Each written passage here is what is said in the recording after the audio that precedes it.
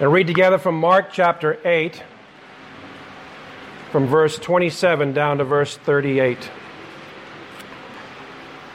And the Word of God says this: Jesus went out along with his disciples to the villages of Caesarea Philippi, and on the way he questioned his disciples, saying to them, "Who do people say that I am?"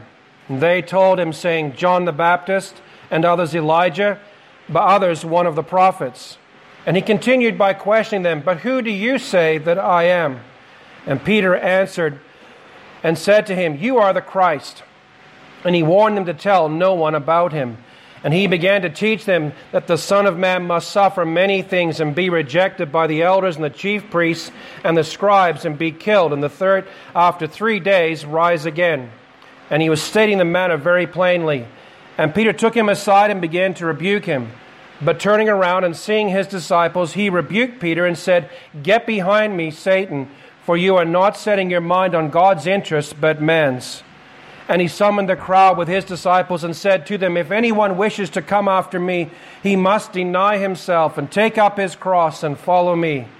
For whoever wishes to save his life will lose it, and whoever loses his life for my sake and the gospel's will save it. For what does it profit a man to gain the whole world and forfeit his soul? For what will a man give in exchange for his soul? For whoever is ashamed of me and my words in this adulterous and sinful generation, the Son of Man will also be ashamed of him when he comes in the glory of his Father and with the holy angels." Let's pray, shall we? Loving Father, this morning we pray that the Spirit of God would have freedom this hour to move amongst us, to speak to us, Father, to challenge our hearts, to encourage our hearts, Father, that we might heed the call to be disciples of Jesus Christ, that we might be willing to have the mind of Christ and the obedience of Christ and the values of Christ, Father, realizing that the cross was necessary for discipleship and for salvation. And Father, we ask you that you would speak to us and teach us your word. We ask you these things in Jesus' name. Amen. Please have a seat. We've been looking at the book of Mark for quite a number of months now, and we've worked our way through, and we've hit chapter 8. And in chapter 8, there's a massive shift in emphasis as Mark writes and puts together and records his gospel message for us. We have in chapters 8 and verse 27 all the way to 10 and verse 52, we have a number of predictions of Jesus' suffering. We have 3 predictions, and each of them gets a little more detailed and a little more involved. Wrapped up with that, we also have in these passages descriptions and explanations of discipleship and what it is. It's marvelous the way that Mark and the Lord Jesus draw a connection for us between Jesus, who is the Christ, that's Peter's confession in verse 29, the necessity of suffering and death for the Lord Jesus Christ on the cross, and thirdly, the call of Christ for all of us to discipleship. So he connects the Christ, the cross, and discipleship, and he ties them together. And it's so important that Mark is trying to get across to his readers, his listeners, us and them, the fact that discipleship is tied to the cross of Christ.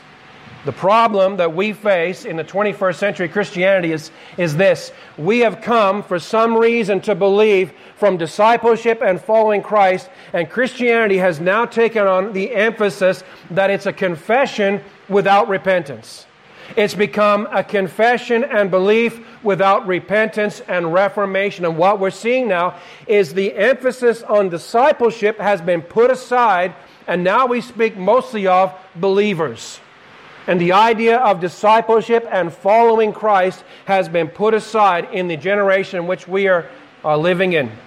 There's a few moments as a parent you just get to treasure and enjoy. Late last night, we were watching Grand Tour, I think, and I got a text from Cameron. He's not here today because he's at a CYC camp doing some camp counseling or whatever he does down with those guys, serving the Lord down there.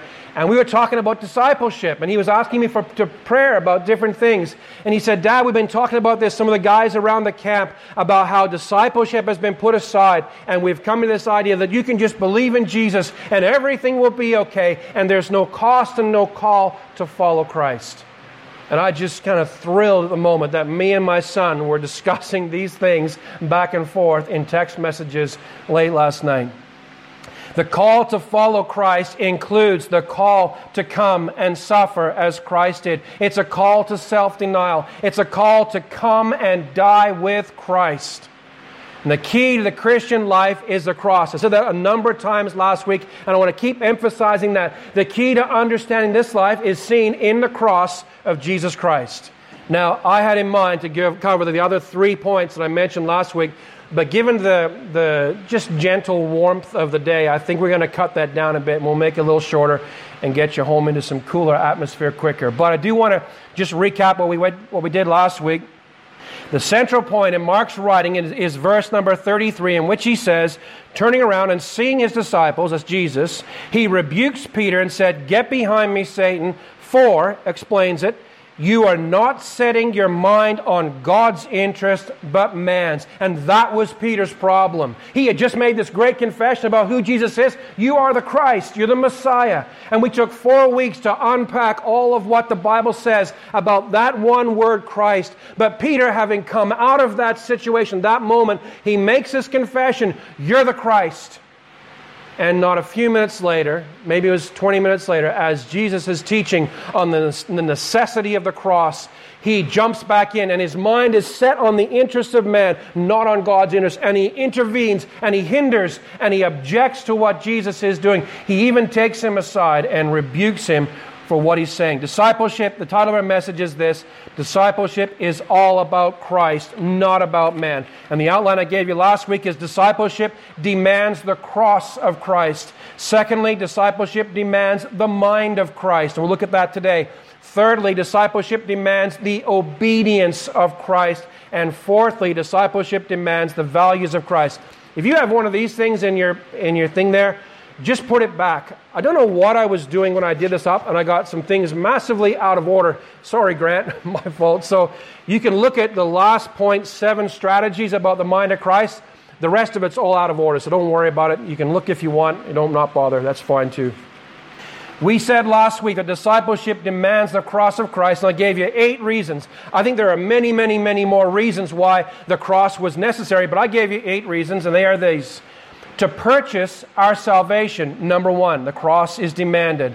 Christ must suffer to display God's love, number 2. Number 3, Christ must suffer to display God's justice. Number 4, Christ must suffer to display the glory of God, defeating sin and death. Number 5, the Christ must suffer to display the glory of God in raising Christ from the dead. That's our hope, the resurrection. Number 6, the Christ must suffer to display the nature and extent of Christ's obedience and our obedience to the Father's will. Number 7, he must suffer to leave an example for Jesus' disciples for how we are to handle suffering, which we will inevitably face. Number 8, probably the best of all, or maybe among the best, he must suffer to display the glory of the grace of God. And that is one of the highest points of all the sufferings of the cross. It shows us and it displays to us the wonderful grace of God. Now, a couple of you asked me last week after I'd finished about the way I mentioned love, showing the love of God in the cross. And I said some things last week that probably got misunderstood. So I want to go back. I want to clarify what I said when I said that Christ must suffer to display God's love. Here is the wrong understanding of God's love as displayed in the cross. The wrong understanding of the love of God is this: God loves me so much, he values me so highly that he gave his most precious thing to save me. That is a massively wrong understanding of the love of God. That's not what it means. Why did God love us? He loved us for one reason and one reason only. And it goes like this: he loved me because he loved me. You say that just sounds a little repetitive. It's true, it is. But the thing is, think of it like this. I have a beautiful wife sitting over there, and you say, why do I love Heather? Well, here we go. I love Heather because she's kind, she's funny, she's beautiful, my best friend, my confidant, she's my wonderful wife and mother. She pause and wonder. She loves me. She is gracious and she's lovely to behold. I got lots of reasons to embarrass my wife about telling you why I love her. And all of those things are inherent in Heather. And you see, the thing is, it would be wrong of me not to love her because of all those things that are inherent in her. But here's the difference. God did not love us because of something inherent in us, some value in us. He loved us because He loved us. And it magnifies and amplifies the grace of God. Think about it. We rebelled against Him. We still do. We insult and offend Him every time we sin. Sin doesn't just affect us, it affects and offends and insults God. We turn away from Him and His ways all the time. All we like sheep have gone astray. We've gone after our own way. That's an offense against God. We disobey Him all the time. We idolize and worship everything but Him. And the Bible says in Romans 1, He gave us over to all those incredibly depreciating things as we keep turning away from God. We're self-centered, we're selfish, we're self-promoting, and we're self-preserving. We fail to love God with all of our hearts, our soul, our mind, and our strength, and we fail to glorify Him with all of our hearts, our actions, our words, and our thoughts. Why would He love us? I'll tell you why. Because He looked down at us and He said, there's nothing in Nelson that makes me want to love him, but I'm going to show him what grace truly is. I'm going to show him the unmerited favor of God, and I'm going to love him just so that he can see the wonder and the glory of his grace. What are we going to do for eternity? Ephesians 1 tells us that for all of eternity we will stand around the throne of the living God, and we will praise the glories of the wonders of the riches of His grace. Don't ever get the idea, if you hear someone say to you, God valued you so highly, He gave His most precious possession, belonging, thing to save you. It's wrong. There was nothing in you that God should set His eyes upon you and His delight upon you. He did so simply to magnify His grace. That's the love of God. And when you see Christ hanging on a cross, it's not because I deserve to be saved. It's so that I can see that me, who deserve nothing but God's wrath, He loved me anyway. And that was the nature and extent of His love. I just want to clarify that. God loved us to display the riches of His grace. Well, a second main point on our 4-point outline is this: that discipleship demands the mind of Christ. So what is the mind or the mindset of Christ? The mind of Christ is His delight to do God's will, to do His Father's will. The Bible describes it like this in Psalm 40 and verse 8. Speaking of Christ, it says, I delight to do your will, O God. Jesus, on a really hot day like this, walking through Samaria, stops at a well. He meets a woman. He speaks to her. Disciples go off to get something to eat. He doesn't even drink. They're discussing water and drinking, but they're so busy talking they never get to drinking. And by the time the disciples come back, she hasn't even gotten the water yet. She's run off into the city to tell about this man she has met, the Messiah. And Jesus looks at His disciples and He says in John 4 verse 34, my food is to do the will of Him who sent me. His delight was to do His Father's will. Now you say, where is that in this text in front of us? I don't see it. Well, let me show you. Notice verse 31. The Bible says that Jesus began to teach them that the Son of Man must suffer many things. Where did Jesus get His teaching from? Did He sit down at night like me with a copy of the Old Testament and some paper and pens and write out some outlines and come up with some alliteration and all that? No, I don't think so. I do think totally that Jesus, He certainly knew and understood the Old Testament scriptures, and He studied them and knew them well.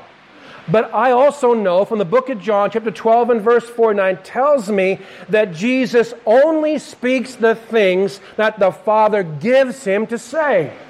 What's that mean? That means His teaching comes by revelation, by inspiration from Father to Son. And as He speaks, He only, not in addition to, but only speaks the things that the Father gives Him to speak. So when He says, The Son of Man must suffer many things. He is revealing to them the will of God, the cast in stone, the unbreakable, unshakable will of God, to the people of God, the disciples, that He must suffer and He must go through all those terrible things, rejection and death and so on. Jesus gave those things to them as God revealed them to Him. God, in revealing these things, was revealing to Jesus His will. Jesus said that He delighted to do God's will. Jesus was revealing the necessity of suffering on the cross and His rejection and so on. And Jesus submitted Himself to do His Father's will. You say, how do you know that? Remember the garden scene? One of the greatest scenes in all the Bible. Almost more poignant than the cross. Two great things Jesus said in that period of time. He said this, Father, if it is possible, let this cup pass from me. Nevertheless, not my will, but thine be done. That's the one thing He said. The second thing He said was this, my God, why have you forsaken me? One spoke about the cup that He would drink. The other spoke of the experience in actually drinking that cup. He submitted Himself to do His Father's will. And the point for us comes out kind of in Peter's reaction. So to be clear, the mind of Christ is Jesus' delight to do God's will. And in this case, it's God's will for Him to suffer. Now notice in verse 32, Peter's reaction. It says that Peter took Him aside and began to rebuke Him. Peter rebuked Jesus, but we shouldn't throw too many stones at Peter. It's kind of like rebuking one of us for not understanding the iPhone 11G. We don't know what the iPhone 11G looks like. We've never seen one yet. And for Peter, his understanding of Christ and Messiah was very much limited. That great passage you read this morning, brother, from Isaiah 53, they saw that as the nation of Israel. All of Isaiah 42, the suffering servant songs, they saw that as the nation of Israel and all of its sufferings as they encountered exile and so on. They failed to realize that that was speaking about one man and his suffering. Their idea, their grasp of the Messiah was a white horse, a great sword, a conquering king riding in. And all they were interested in as Jesus came was to push the Romans out, get rid of the rule, and reestablish David's throne and rule and reign over His people. What did the disciples say outside Jerusalem, up on a mountain in Galilee? He's about to go back to be with His Father. What do they say? Lord, will you at this time restore the kingdom to Israel? They're still interested in a Messiah who's going to rule and reign. Their idea was totally different to what Jesus was. And Peter rebukes him on that understanding. But Jesus, notice what He does. He turns back and He rebukes Peter. And He says, you know what? Your mind is set on the interests of man, not the interests of God. You say, well, what are those two things, the interests of man and the interests of God? Well, first of all, what are the interests of man? And we can see it right in the text in front of us.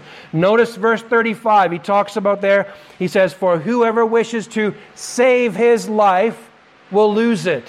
The interest of man is self-preservation, right?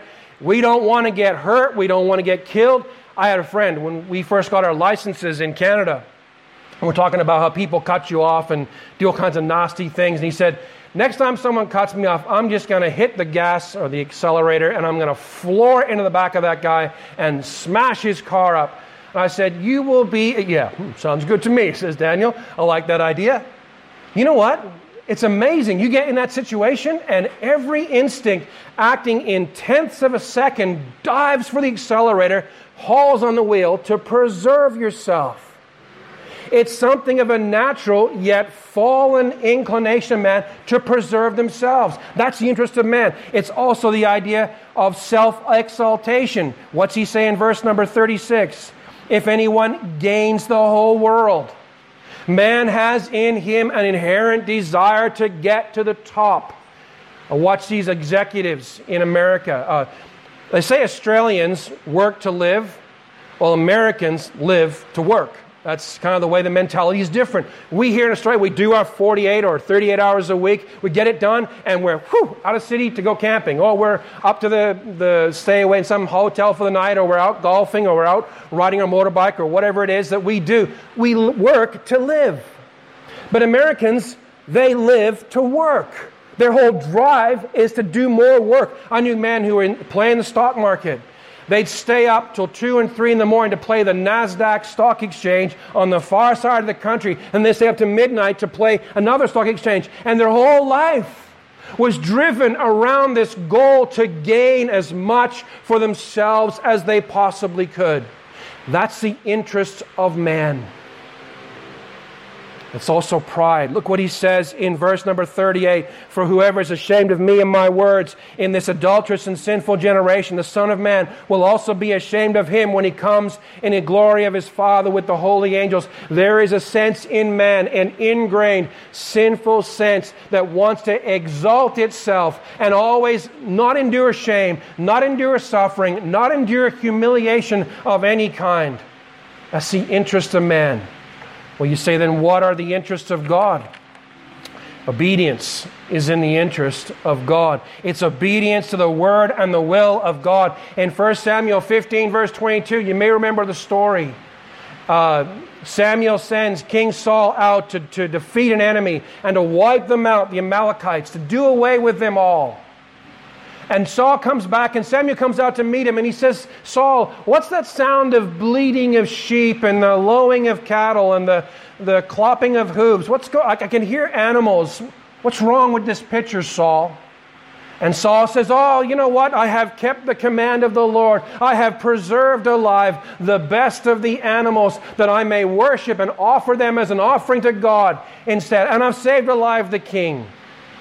And Samuel says this, has the Lord as much delight in burnt offering and sacrifices as in obeying the voice of the Lord? Behold, to obey is better than sacrifice, and to heed is better than the fat of rams. God delights in obedience to His word. Why does He delight in it? Because it glorifies Him. Because it honors Him above all else. God delights in obedience to His will. Listen, Genesis 3, it was disobedience that plunged all of humanity into sin. In Numbers chapter 20, it was disobedience on Moses' part that cost him and kept him out of the land. And for the rest of the time of the wandering around, every time Moses went to prayer, I think he pleaded with God, have mercy, have grace, let me see the land. And God finally said, enough. Don't ask me any more about this matter. And Moses was prevented from seeing the land of Israel physically. He had to see it from a distance, from a mountaintop.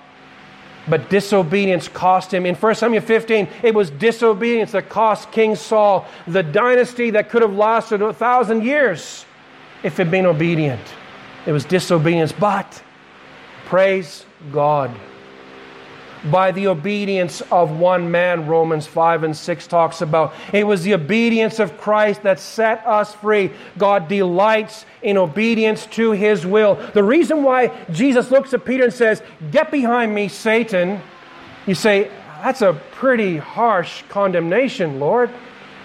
Not the Pharisees, not the Sadducees, not the Herodians, not the Romans, not the Levites, not the priestly people. None of them got that strong of a rebuke. But Jesus turns to Peter and He says, get behind me, Satan. And the reason why He does that is simply this, that Peter, in rebuking Jesus, is doing exactly what Satan did in the wilderness when he tempted Him and tried to dissuade Him and turn Him away from obedience to the will of God.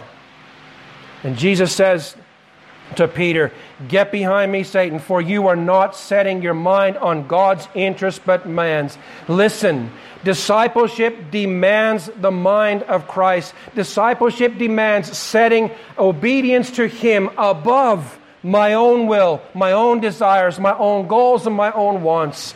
Delighting in obedience. It's not a drudgery, by the way. Jesus didn't come through earth and just walk around like, you know, you tell your kids to do something and they don't want to do it, right? And they walk around the house and they're banging things and they're stomping and they're doing the thing, right? And you watch them and you're just going, we're just asking you to do this simple thing and then smack, slam, and so on. Jesus didn't stomp around Galilee kicking rocks going, well, I guess if I have to, I have to. The Bible says Jesus for the joy that was set before him, endured the cross. He despised the shame. You know what despise means? It means to think so little of. He despised the shame and he endured the cross. And you know what he did then? When he was finished, he sat down at the right hand of the throne of God. Listen, delighting in the obedience to God is not a drudgery. It was a joyful thing. Discipleship demands the mind of Christ, setting our minds on the interests of God, not the interests of man. Discipleship is to delight in the will of God, doing the will of God. Discipleship, at the end of the day, is to speak the things that God has given us to speak. And you say, well, how do we do that? How is it that we develop the mind of Christ? Well, if you have a little piece of paper, you see there's 7 strategies, and they're all Bible verses, and they will not take long, I promise. 7 simple things right from Scripture about how we can develop and have the mind of Christ to set our minds on the things of God. Is it easy for a Christian to automatically do that? The answer is no, it's not automatic, and it's not easy. It doesn't happen. In fact, we're commanded repeatedly in Scripture to set our minds on the things of God, not the things of man. Well, let me show you. Number 1, strategy, Hebrews 12, 1 and 2. I just read it. It says, we fix our eyes on Jesus, the author and perfecter of our faith, who for the joy set before him endured the cross and so on. Listen, he is our example. He isn't just the Son of God, he's also the Son of Man. He was a real human being with flesh and blood and hair and teeth and bones. He knew what it was to struggle with obedience. The very fact that he sat in the garden and on his face, in an agony he prayed, Father, not my will but thine be done. We see the full depth of the humanity in that moment. You don't want to split them apart, humanity and deity, but you see the humanity of Christ. You struggle to obey? Congratulations, you're one of the group. We all struggle to obey.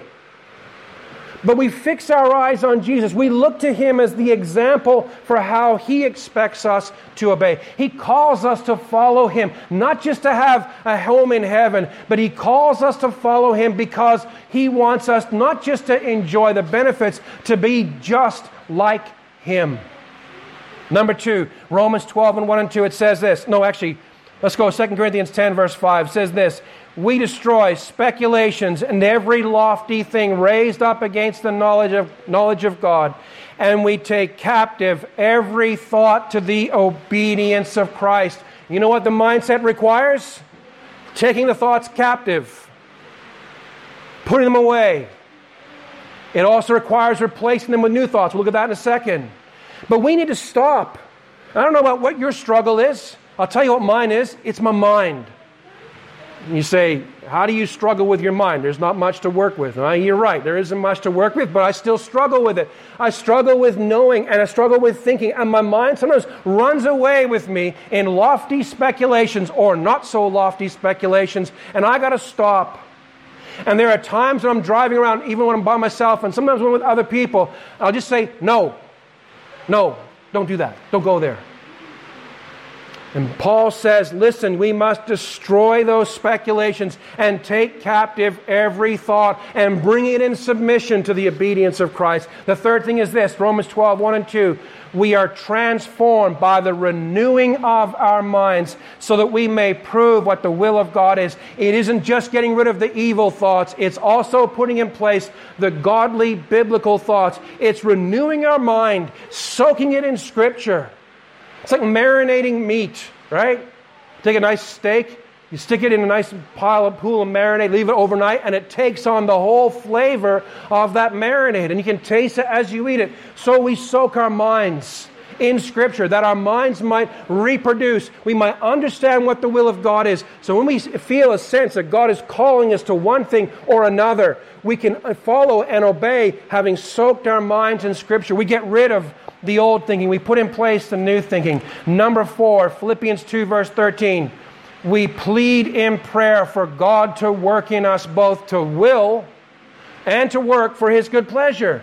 We pray that God would do His work in us. I don't want to think like the old Nelson. I want to think like disciple Nelson. I want to think like Christ-like Nelson. That's what we're called to do. So we plead in prayer for God to work in us, to change those desires inside of our heads, to change that thinking. Philippians 4:13. You think you do it in your own strength? It's a hopeless case. But you know what the Bible tells us in Philippians 4:13? We trust God for the strength. He promises the strength to do all things through Him. It's not in your strength. Jesus didn't ask Peter to put his mind on the things of God in his own strength. Jesus was asking Peter to set his mind on the things of God in His strength. It's the same for us. Colossians 3:1 and 2. You probably knew I was going to go there. Because we have been raised up with Christ, we keep seeking the things above, where Christ is seated at the right hand of God, and we set our minds on the things above. It's exactly the same thing that Jesus was saying. Peter, you've set your mind on the things of man. Paul's saying, don't set your mind on the things of man, set them on the things above. Set them on God. It's also obedience. Having the mind of Christ is dependence in prayer. It's faith in God, but it's also obedience to God. There is a part to play in our sanctification. And we need to obey. 7 strategies. The last one, John 14 and 16, the 2 chapters together. They promise the Holy Spirit who will come as our helper. We have not been left alone to do this. He has given us the Holy Spirit who will be with us forever. He will abide with us. He will teach us all things. He will remind us of the things that Jesus said. He is the Spirit of truth. We have the indwelling Holy Spirit enabling and empowering us to have the mind of Christ, because discipleship demands the cross. Discipleship demands the mind of Christ, and as we're going to see next week, discipleship demands the obedience of Christ. And we're never going to learn and understand what true obedience is without the mind of Christ. Peter, you got it wrong. You misunderstood, yes, but your mind was set on the things of man. And the great problem I see in the Christianity that's around this place, in this time and this age, is that we have become Christians who have signed on the dotted line. We've made a profession of faith. We consider our eternity like the ultimate retirement plan in which there's no cost or no obligation. All the fees have been paid. Everything's set aside for us. We can live however we like and know we're going to heaven. That's a lie. It is an unbiblical, ungodly, devilish lie. That is not the gospel. The gospel is a call to come and follow Jesus Christ. The gospel is a call to take up our cross, to deny ourselves and go where He went and live as He lived. It's a call to a radical change. And we're going to go into it more, but I don't want to end on a bad note, on a heavy note. Some of you could easily say, demand, demand, demand. Nelson, you're putting a whole heavy load on us. You're making a great big weight. You're almost bordering on a gospel of works and the things that you're saying. Listen, the call to discipleship is an amazing grace of God extended toward us. Listen. The load of sin that we bear outside of discipleship and following Christ is infinitely greater and more heavy and more difficult to bear. The guilt of sin is far more on our hearts and minds. It weighs so much heavier than the yoke that we are called to bear. What does Jesus say in Matthew 11, I think it is? Take your Bibles, flip over to Matthew 11. Matthew 11 and verse number 28. Some of you will know this already. Beautiful passage of Scripture we often use in the gospel. What does Jesus say? Come to me, all who are weary and heavy laden, and I will give you rest. Listen, to obey Christ in the power of the Spirit, armed with the Word of God, with Jesus walking beside us and showing us the way to go, that is so much easier of a burden and a yoke for us to bear than the guilt of sin and the pain of an eternal loss without Christ. He says, come to me, all who are weary and heavy laden. I will give you rest. Take my yoke. In other words, fasten yourself to me. It's like 2 oxen standing side by side, and they put the big bar across their shoulders, and they fasten the yoke around their necks and pin it through. and they walk along side by side. And what they usually do is training younger oxen is they put an old, experienced oxen. And then they put a younger oxen along side by side. And as the older oxen responds to the commands of the Lord behind him, the younger oxen learns to walk as the older oxen turns. And for the first little while, the poor young oxen just kind of this way and this way as the old ox turns without waiting for his approval. But eventually the younger oxen understands the commands alongside the older oxen, and they begin to move in perfect sequence and in harmony together. Listen, Christ has called us to come and share His yoke and take on His burden, and it's a light burden. When we think that He gives us the Spirit of God living in us to empower us and enable us and give us the joy in obedience, it's nothing compared to the yoke of sin. Or I should say, the great chained weight of sin that we bear. I love the scene in the book of Pilgrim's Progress, when Christian's got a great big load in his back. And I love that the old drawings have Christian. He's kind of bent over like this, and he's got a stick, and he's got this great big load on his back.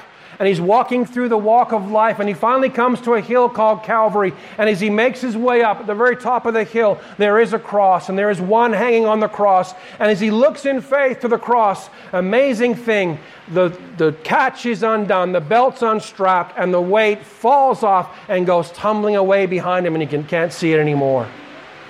Listen, outside of Christ, we carry a load of sin. And Jesus is saying, listen, it's necessary for me to go to a cross, to suffer many things. I totally agree with you, Bill, what he was saying about the sufferings of Christ, so much more than spear and thorns and crowns and nails and whip. The suffering of the agony of the Lord Jesus as He was cut off from His Father. It was necessary. Why? So He could call us to come and follow Him. To walk where He walked, to take up our cross like He did, to deny ourselves like He did, to obey to the absolute limits of obedience which He did. You ever have a boss who occasionally gives you an assignment and you know that he has never done that himself, ever. And you look at the boss, you think to yourself, you try it. It's nearly impossible. And your boss uses his authority to give you some horrible job to do that he's never done himself. I love the Lord Jesus. And one of the reasons why I love Him is this. He did not give me a call to follow that He Himself had not already experienced. He called me to do the very thing that He did. Yes, the scope, and yes, the circumstances are different. I don't die to pay for Bill's sin and him for me. Jesus died for all of our sins, but He calls us to come and die. He calls us to come and suffer. Christianity, the way we present it now, is like a retirement package. But it's not like that. It's a life that begins now and carries on. And one day this world, this sight will give way to eternity. And for us it should be the smoothest, simplest transition, because we who have walked in obedience will simply respond to one final call. Come up here. And we'll go to be with the Lord Jesus. What an amazing Savior we have. Amen. We're going to sing one more song before we close for the morning. It's the one we tried to teach you last week. For those of you who are Irish, you will like the tune. The tune is, I hope this is an Irish tune. It's Danny Boy. The tune is Danny Boy, and the words are this. Listen. What grace is mine that He who dwells in endless light called through the night to find my distant soul, and from His scars poured mercy that would plead for me, that I might live and in His name be known. So I will go wherever He is calling me. I lose my life to find my life in Him. I give my all to gain the hope that never dies. I bow my heart, take up my cross, and follow Him. Isn't that a great song? We're going to get the guys to come up and we'll sing together. Loving Father, this morning we pray that song that we sing would not just be words of a song to a beautiful tune, but Father, it would be the commitment, the consecration of our hearts to take up our cross, to deny ourselves and follow Him wherever He leads us. Father, we thank You and we praise You this morning for our Savior, the Lord Jesus. Father, we thank You that He was willing to go all the way to a cross. Father, we thank You that He despised the shame. Father, He endured the suffering. And even in the heights of His agony, Father, He knew that He would one day be restored. Father, we give You thanks that the way of the cross is a way of suffering. But Father, we also give You thanks that the way of the cross is freedom from guilt of sin, is freedom from the penalty of sin. Father, we thank You that He has called us not just to an eternal, ultimate retirement plan, but Father, we thank You that He has called us to live for Him. Father, we plead with You. Do a work in all of our hearts. Father, we pray that You would bring the Scriptures home to bear on our hearts, that we would know and understand the truth and the deep meaning of them. Father, we pray, even for the little ones, the younger ones here this morning, that they would understand the truth of the gospel, that they would turn and follow You no matter what the cost. Father, we lift up the Lord Jesus and we glorify Him. Father, discipleship is indeed all about Him. And we want to say, oh God, this morning that we love Him because He first loved us and He gave Himself for us. Father, we thank You for these things. We give You thanks for our time together, and we ask You now, Father, for Your blessing. In Jesus' name, amen.